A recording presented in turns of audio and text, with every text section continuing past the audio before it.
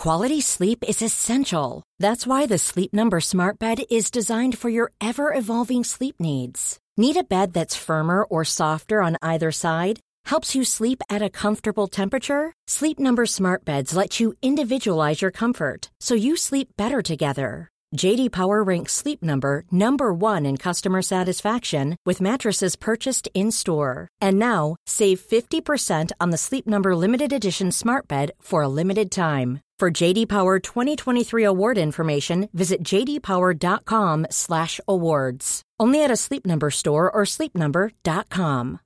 Here's a cool fact. A crocodile can't stick out its tongue. Another cool fact, you can get short-term health insurance for a month or just under a year in some states. United Healthcare short-term insurance plans are designed for people who are between jobs, coming off their parents' plan, or turning a side hustle into a full-time gig. Underwritten by Golden Rule Insurance Company, they offer flexible, budget-friendly coverage with access to a nationwide network of doctors and hospitals. Get more cool facts about United Healthcare short-term plans at uh1.com. Thanks for your support on Patreon, Brian Simmons. Brian hand-delivered the orders of Axel Oxenstierna to Leonard Torstensson, commanding the Swedish army in Germany. These orders were nothing less than to turn his army around and attack Denmark. Good on you, Brian. This, of course, is all a lie. But if you would like me to lie about you, you know where to go. Patreon.com/whendiplomacyfails, or click on the link in the description below. But for now, enjoy the latest episode of the 30 Years' War.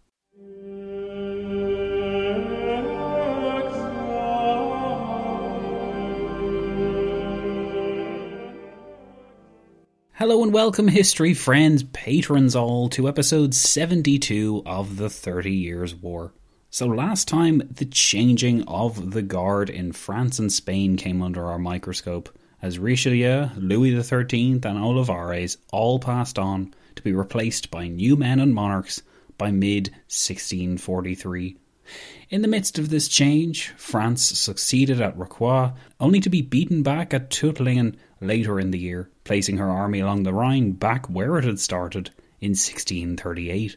These setbacks were grave, but there was better news on the horizon. Imperial forces continued to swirl around Germany, awaiting the right moment to combat the increasing power and confidence of Torstensson's Swedish army. To the south, Bavaria awaited a French invasion along the Rhine, and in the northwest, the Hessians squared off with the forces under Melchior von Hatzfeld around Westphalia and Cologne. Significantly, a short distance from that front, the peace conference was beginning at Osnabrück and Münster, or at least it had been meant to begin by May 1643, because ironically, and not for the first time, the proper opening of the conference was delayed thanks to the circumstances of the war.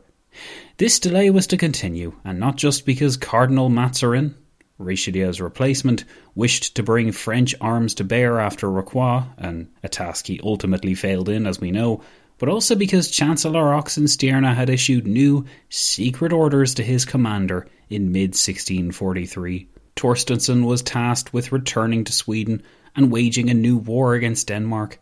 It was the first time the two rivals had come to blows in 30 years, and in that war, Denmark had trounced its Swedish neighbour. Oxenstierna believed this occasion would be different, and he believed he possessed more than enough reasons to open this second front.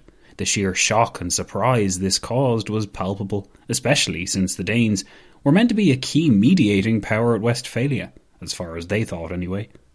As the Danish left their mediation chairs behind, they turned to face an old enemy, and the Emperor began to scheme like never before.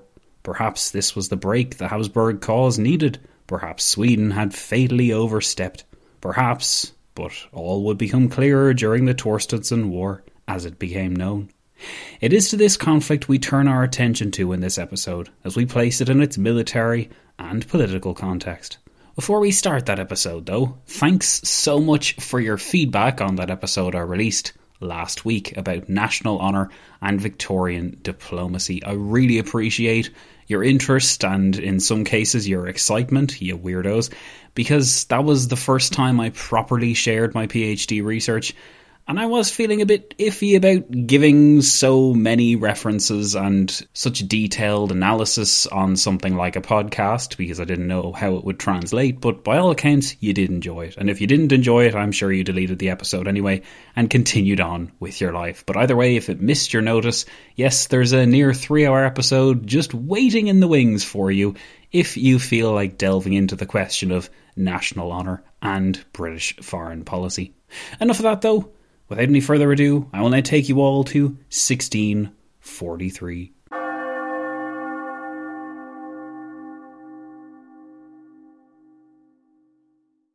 On the 5th of June, 1643, Chancellor Axel Oxenstierna wrote a letter to Lennart Torstensson, his commander in Germany, with a stark instruction.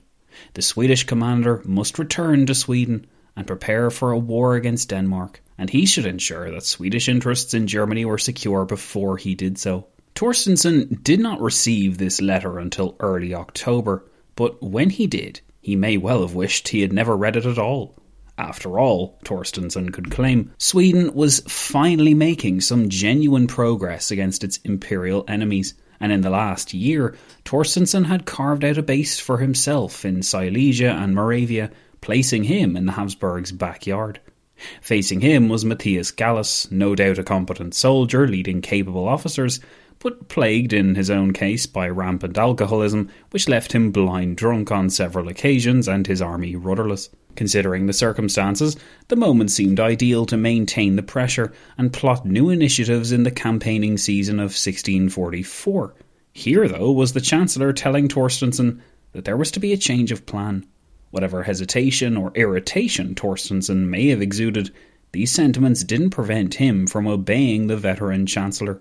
On the 13th of November 1643, Torstensson began his march from Upper Silesia across Brandenburg. The first stage of the war against Denmark had been set in motion. One might have asked why Oxenstierna believed that this conflict with Denmark was necessary in the first place. Certainly, a panicked King Christian IV of Denmark would have wondered this when he learned that the Jutland Peninsula had been totally overrun for only the second time in his reign by January 1644. In fact, though, while Oxenstierna's decision might seem like a bolt from the blue, the act had been in the pipeline for some time. In many respects, this was a continuation of the war which had come to an end in 1613.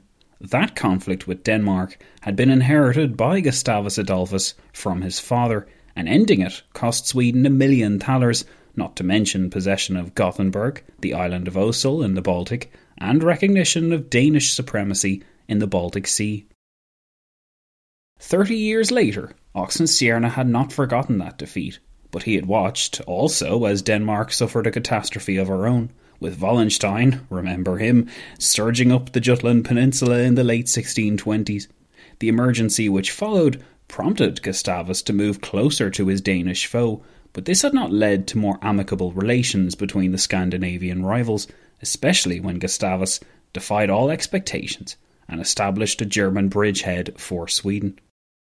But Christian of Denmark had not sat still either. By 1631 he had settled his debts from the war with the Emperor and moved closer to the Habsburgs, confirming his son's possessions of the bishoprics of Bremen and Verden, just south of the Danish border.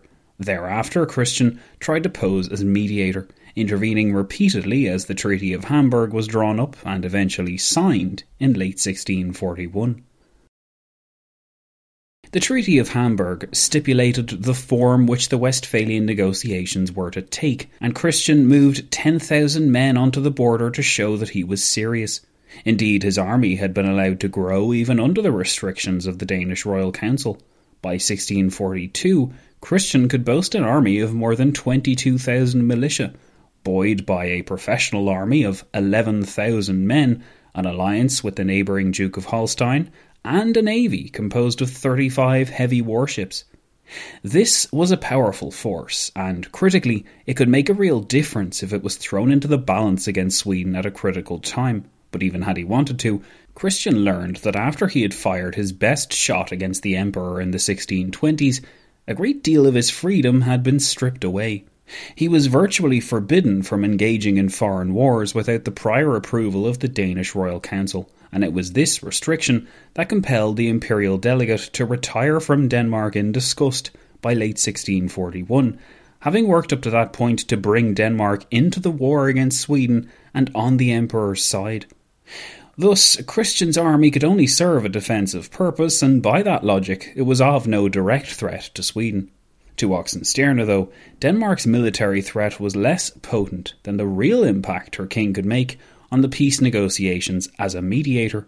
For that reason above all, the Swedish Chancellor believed that Denmark had to be stopped. And if Oxenstierna was suspicious about the Danish king's intentions to mediate at Westphalia, he had good reason. Contrary to what he may have told his contemporaries, King Christian was not seeking to mediate out of the goodness of his heart. It was within his interest to intervene in the peace negotiations, because it granted him the chance to block Swedish possession of Pomerania. Sweden's expansion into Pomerania would grant her unrivalled control over the Baltic coast, and would guarantee her a permanent seat in German affairs. But that was not all. Christian had been diplomatically active, sending embassies to Madrid, Warsaw, Moscow and Paris, seeking support for his stance and promising Danish rewards. Keeping these manoeuvres secret was impossible, but what Christian had managed to keep secret was just how miserably all of these initiatives had failed.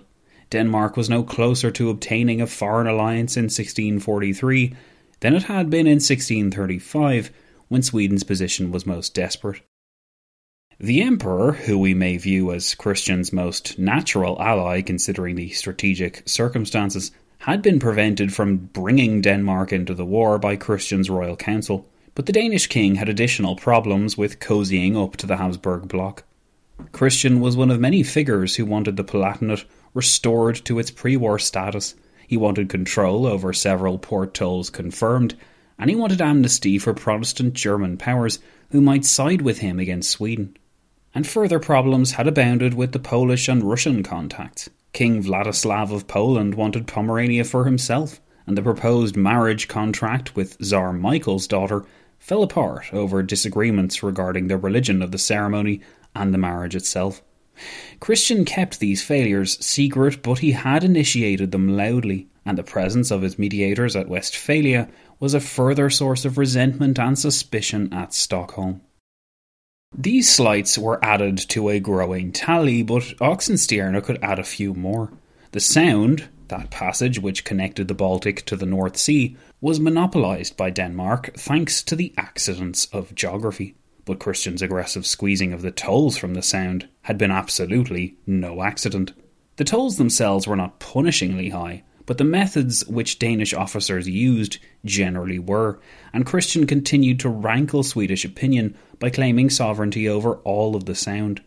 The lucrative waterway was a part of his dominion as much as the Jutland Peninsula and the Danish islands of Funen and Zealand, Christian claimed, and he alone was entitled to make use of it as he pleased.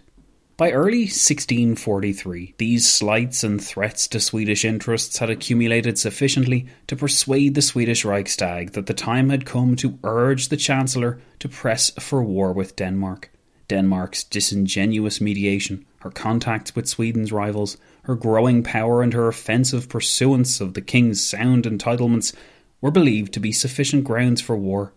To this was added a shot which Christian had fired across the bow of the Swedish royal family. Maria Eleonora of Brandenburg, the widow of Gustavus Adolphus, had become a source of some embarrassment and difficulty for the Swedish Chancellor and the Regency government by 1640, when one of her letters was intercepted and indicated a desire to improve relations with Denmark. Eleonora was effectively imprisoned. Her captors evidently did not expect a frail and bothersome widow to be capable of escape from such a fortress, but escape she did in late July 1640, incredibly enough, and she made her way to Denmark, where Christian IV was only too happy to house her, at least for a time. Scurrilous rumours even did the rounds that Eleonora was in love with the 64-year-old Danish king. One can imagine the scandal and sense of shame that the event ingrained in Sweden, as King Christian could claim to have gotten one over on his rival Gustavus, even in death. Eleonora's Danish holiday lasted little more than a couple of years before she moved home to Brandenburg and then back to Stockholm by 1648. But the whole episode had aroused even more hostility towards Christian, and the slight was included in the memorandum, which announced Sweden's declaration of war in late January 1644, when, by the way, the conflict was already a month old.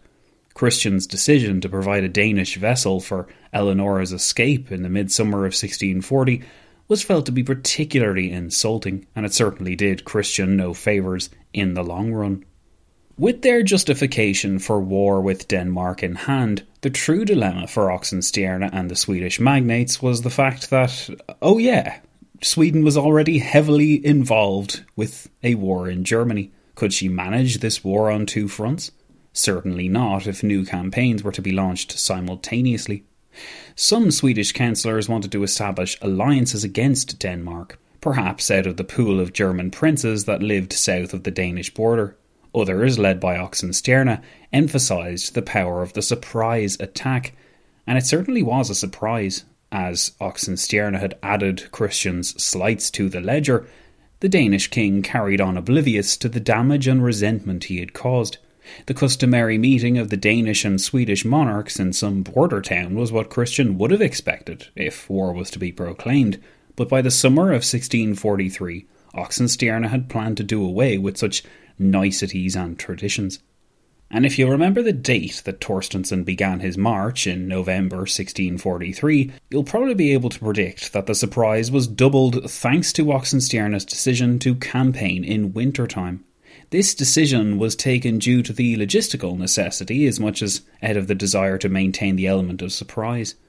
While he was fighting Denmark in the wintertime, the war in Germany would effectively be on hold, as Gallus's men lay in winter quarters, and the Danes would in no sense expect an invasion of their lands during that season, even if they had known that a Swedish force, led by Torstensson, was on the way. With these bases prepared, it still could not be denied that Oxenstierna and Torstensson were taking an immense risk. What would happen in the spring of 1644 when Christian realised what was happening and called on Emperor Ferdinand III to aid him? Surely Matthias Gallus would have an easy time of it and would capitalise upon Sweden's distraction by undoing all of Torstensson's gains of the last 2 years. Oxenstierna hoped it wouldn't come to that Torstensson's defences would hold and that Denmark could be crippled in record time before the weight of an imperial counterattack would tell. On the 22nd of December 1643, to the utter surprise of Christian and his subjects, Torstensson crossed the border into Denmark and began to advance up the Jutland Peninsula. Torstensson's war had begun. We're going to continue with the story of Torstensson's war in just a bit, history friend, but before I do that, you should be aware, if you're not already, that I've recently started a new series for patrons called Diplomacy, Britain versus America, which covers Anglo-American relations in the very understudied and underrepresented years of 1838 to 1846. Now, we know there was no war during that time, but I would argue sometimes the diplomacy that skirts neatly around war and doesn't quite go all the way over the abyss can in many ways be more interesting than the obvious eruption of hostilities. Maybe you disagree, but if you would like to have a little peek under the hood and see what it's all about, make sure and check out the first episode which we've released for all listeners.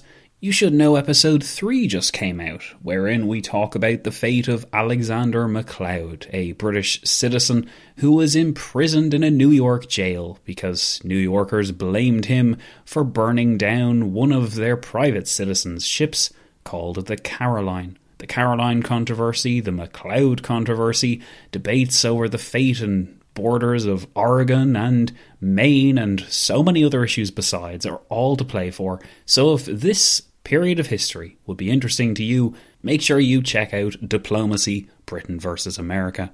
As usual, of course, click on the link in the description below or search for Patreon When Diplomacy Fails, or just search my name, it's a bit of a weird one.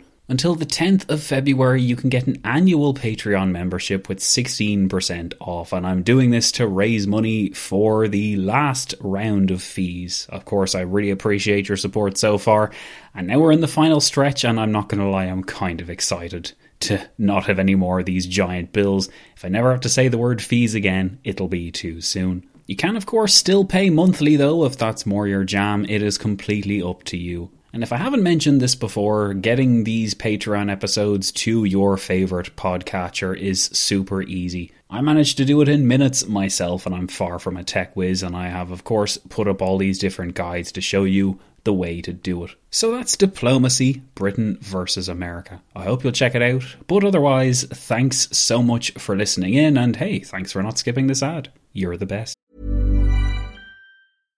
Hi, I'm Daniel, founder of Pretty Litter. Cats and cat owners deserve better than any old-fashioned litter. That's why I teamed up with scientists and veterinarians to create Pretty Litter. Its innovative crystal formula has superior odor control and weighs up to 80% less than clay litter.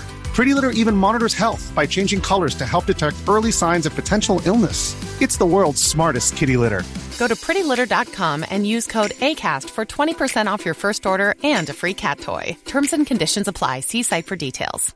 Ever catch yourself eating the same flavorless dinner 3 days in a row? Dreaming of something better? Well, HelloFresh is your guilt-free dream come true, baby. It's me, Keke Palmer. Let's wake up those taste buds with hot, juicy pecan-crusted chicken or garlic butter shrimp scampi. Hello Fresh. Stop dreaming of all the delicious possibilities and dig in at HelloFresh.com. Let's get this dinner party started. Cool fact, a crocodile can't stick out its tongue. Also, you can get health insurance for a month or just under a year in some states. United Healthcare short-term insurance plans, underwritten by Golden Rule Insurance Company, offer flexible, budget-friendly coverage for you. Learn more at uh1.com.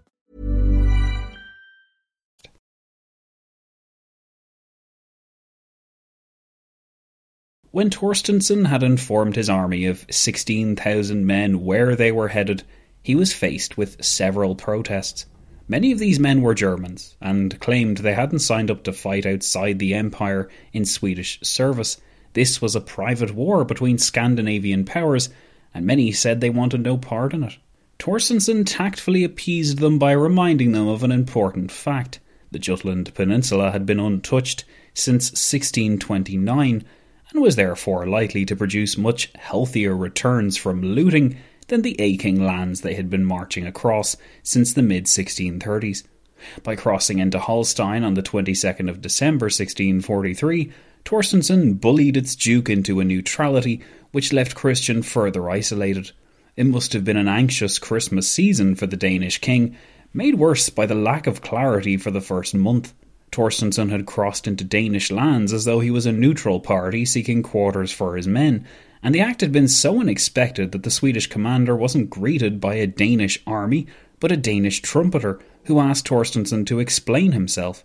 Torstenson delayed his answer for another month. And as we said, the formal declaration of war wasn't sent out until the 28th of January 1644, by which time Torstenson had more than capitalised on the rank confusion of his foe. The aggression and speed of the invader was eerily reminiscent of Wallenstein's advance up the peninsula, and, like they had done 15 years before, those Danes that could escape moved quickly either to the Danish islands or nearby German lands. Christian's army resided largely in those bishoprics maintained by his sons, and it would take a while to rally the 10,000 men there to defend the Danish homeland.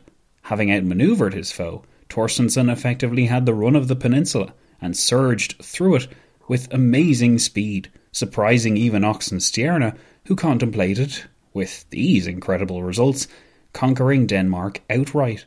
As Danish defences were reeling, Oxenstierna revealed his trump card, and an army of 10,000 conscripts invaded the Danish province of Scania in modern-day southern Sweden. This army was under the command of Gustav Horn, a veteran of the battles of Breitenfeld and Nordlingen, and a prisoner of the Imperials until his release in 1642. The move was a bold one, and if successful, it would grant Sweden unfettered access to the Baltic by bypassing the Sound entirely. Danish possession of this once Swedish land had been instrumental in insulating the Sound and protecting it from Swedish attack, but Horn's invasion in that direction in February 1644 demonstrated Oxenstierna wasn't fighting just to give Christian a bloody nose, but to overturn the very balance of power within the Baltic. How could the aged Danish king respond to these successive attacks on his realm? After having left his kingdom in such a disadvantageous position, Christian sought redemption on the battlefield. The initial acts of the war had been overwhelming and impressive, but by the time Gustav Horn's invasion stalled in the face of the resistance posed by the hastily rallied 8,000 Scanian militia, Oxenstierna may have begun to worry. The problem was logistical as much as geographic. Torstensson commanded the experienced veterans of the war, but he could do little now that the Jutland Peninsula was occupied. With the weather unseasonably warm, the crossings in between the Danish islands of Funen and Zealand had not frozen, and until naval supremacy could be brought to bear, Copenhagen couldn't be threatened. The mercies of geography had come to Christian's rescue, just as they had in the late 1620s, when a frustrated Wallenstein was able to go no further without a navy. The main front having stagnated, Gustav Horn was learning that his conscripts were more trouble than they were worth. They seemed more interested in plunder than in victory, and desertion also plagued his force. Horn was informed that, far from buckling under the invasion in Scania, counterattacks across the border into Swedish territory had been made by the Danes, and Oxenstierna had not accounted for this. Although he had prepared some ulterior plans.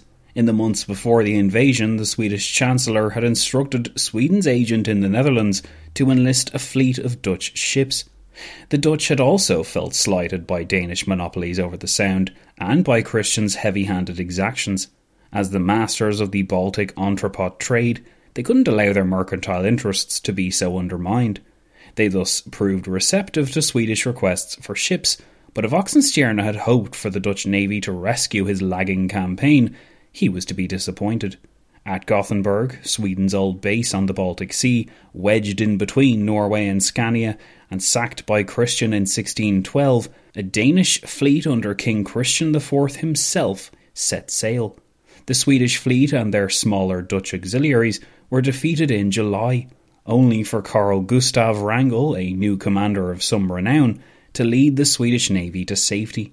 Later in the month, in the inconclusive battle of Kolberger Heide off the coast of Holstein, King Christian got up close and personal with the battle as a shell exploded on the deck of his ship, knocking him down and inflicting a reported 23 wounds on the aged king. To the surprise of everyone, probably including himself, King Christian bounced back up to his feet, proclaiming that God has left me life and strength enough to fight for my people, so long as each will do his duty. It was only then that onlookers observed that the king's right eye was missing. This scene was immortalised by the Danish painter Wilhelm Nicolai Marstrand, who depicted the aged king standing in the centre of the scene on his flagship Trinity, with his right hand placed firmly on a sabre, which is stuck in the ground, and his left hand raised. A bandage covers the king's right eye, and his entourage are plainly impressed as they take the time to raise their hats to the king and his bravery. The scene is obviously imagined and made much more glamorous than the awful conditions of battle would have allowed, but still, it provides a window into one of the many incredible moments which the 30 Years' War produced. Notwithstanding the heroism and bravery of the Danish king, his stand did not represent the turning of the tide against Sweden, though the Danish home islands were saved from attack.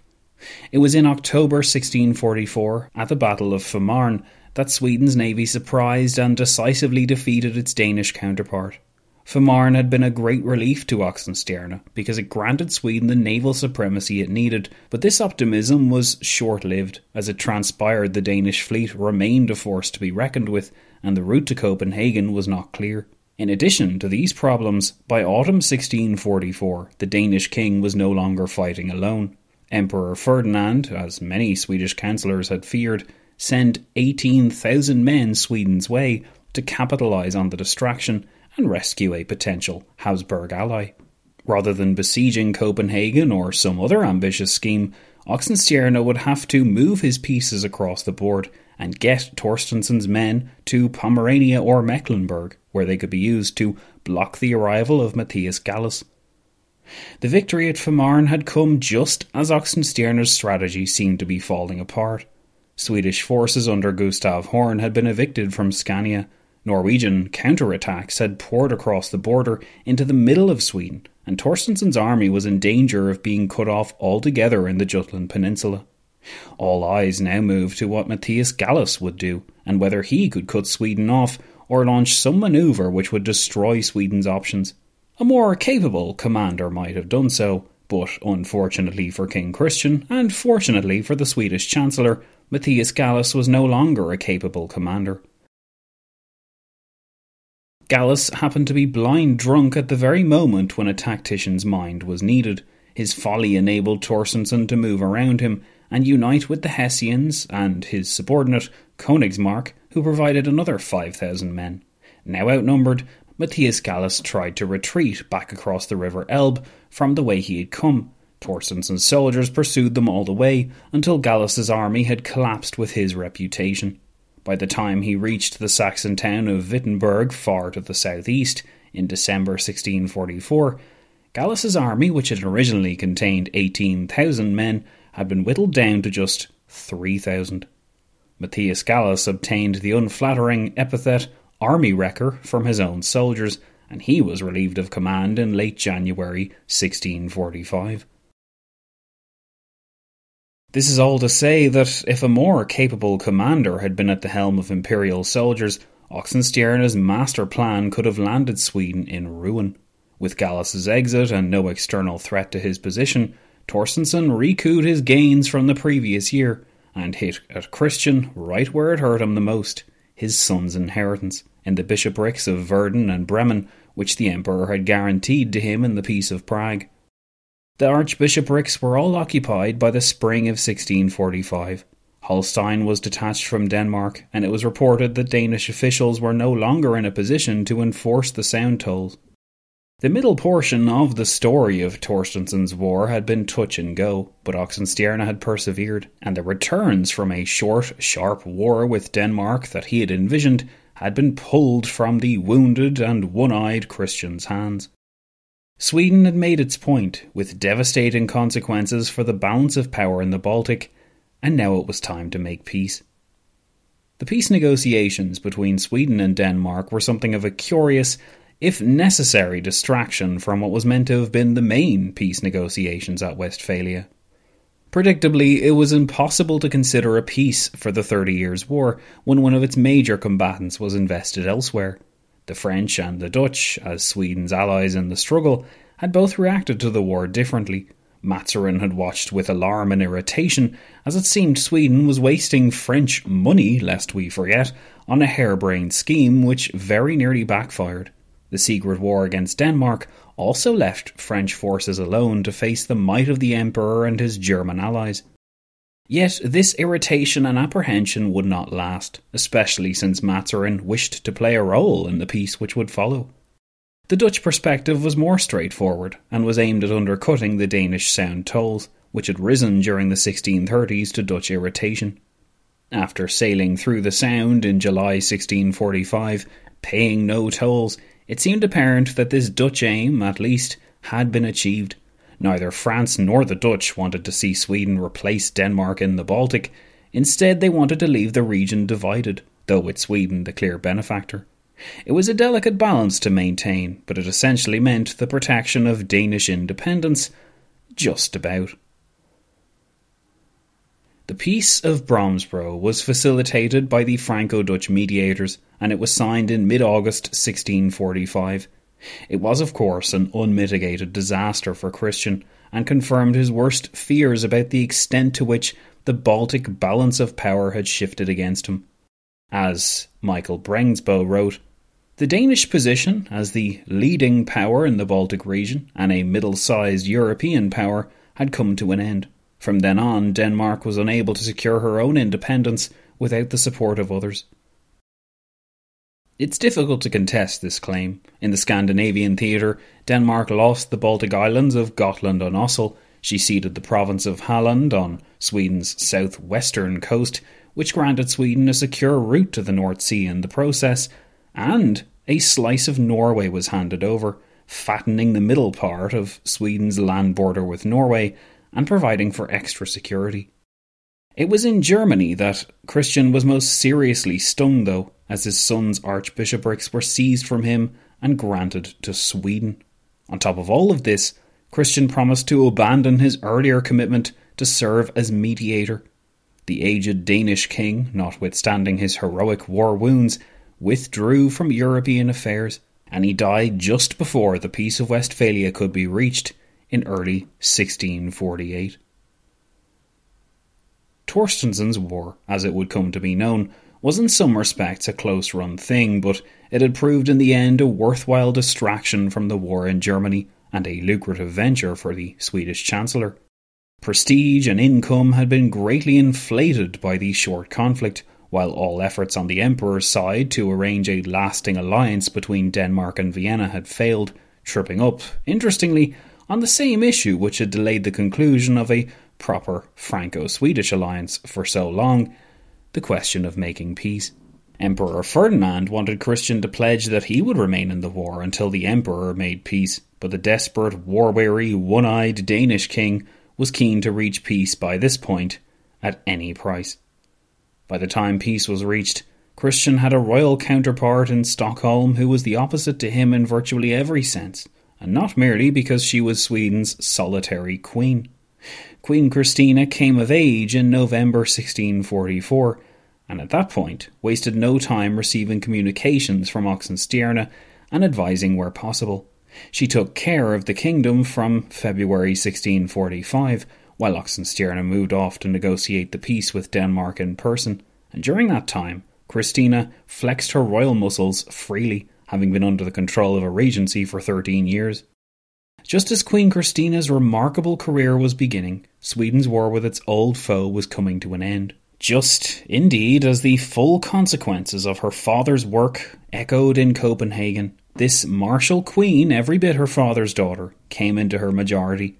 After such a triumphant display of power, Oxenstierna and Queen Christina were now more prepared than ever to bring the war in Germany to its conclusion. The Emperor had missed his chance to avenge himself upon the distracted Swedes, and he was rapidly running out of chances himself. We'll, of course, look at Emperor Ferdinand's plight in the next episode, but until then, history friends and patrons, thanks so much for listening. It's been a wild last few weeks. I'm currently knee-deep in Schleswig-Holstein as it's the latest chapter I have to look at, so yeah, it's kind of funny seeing how Holstein and Denmark were associated even back here. But you've heard enough of PhD stuff to last you a lifetime, I'm sure. I can't thank you enough for your support and for listening here and spending the last half hour with me. It has been my pleasure, you might even say my honour, but for now, I will take my leave. My name is Zach, nearly Dr. Zach, and you have been listening to episode 72 of the 30 Years' War. Thanks so much for joining me, and I'll be seeing you all soon.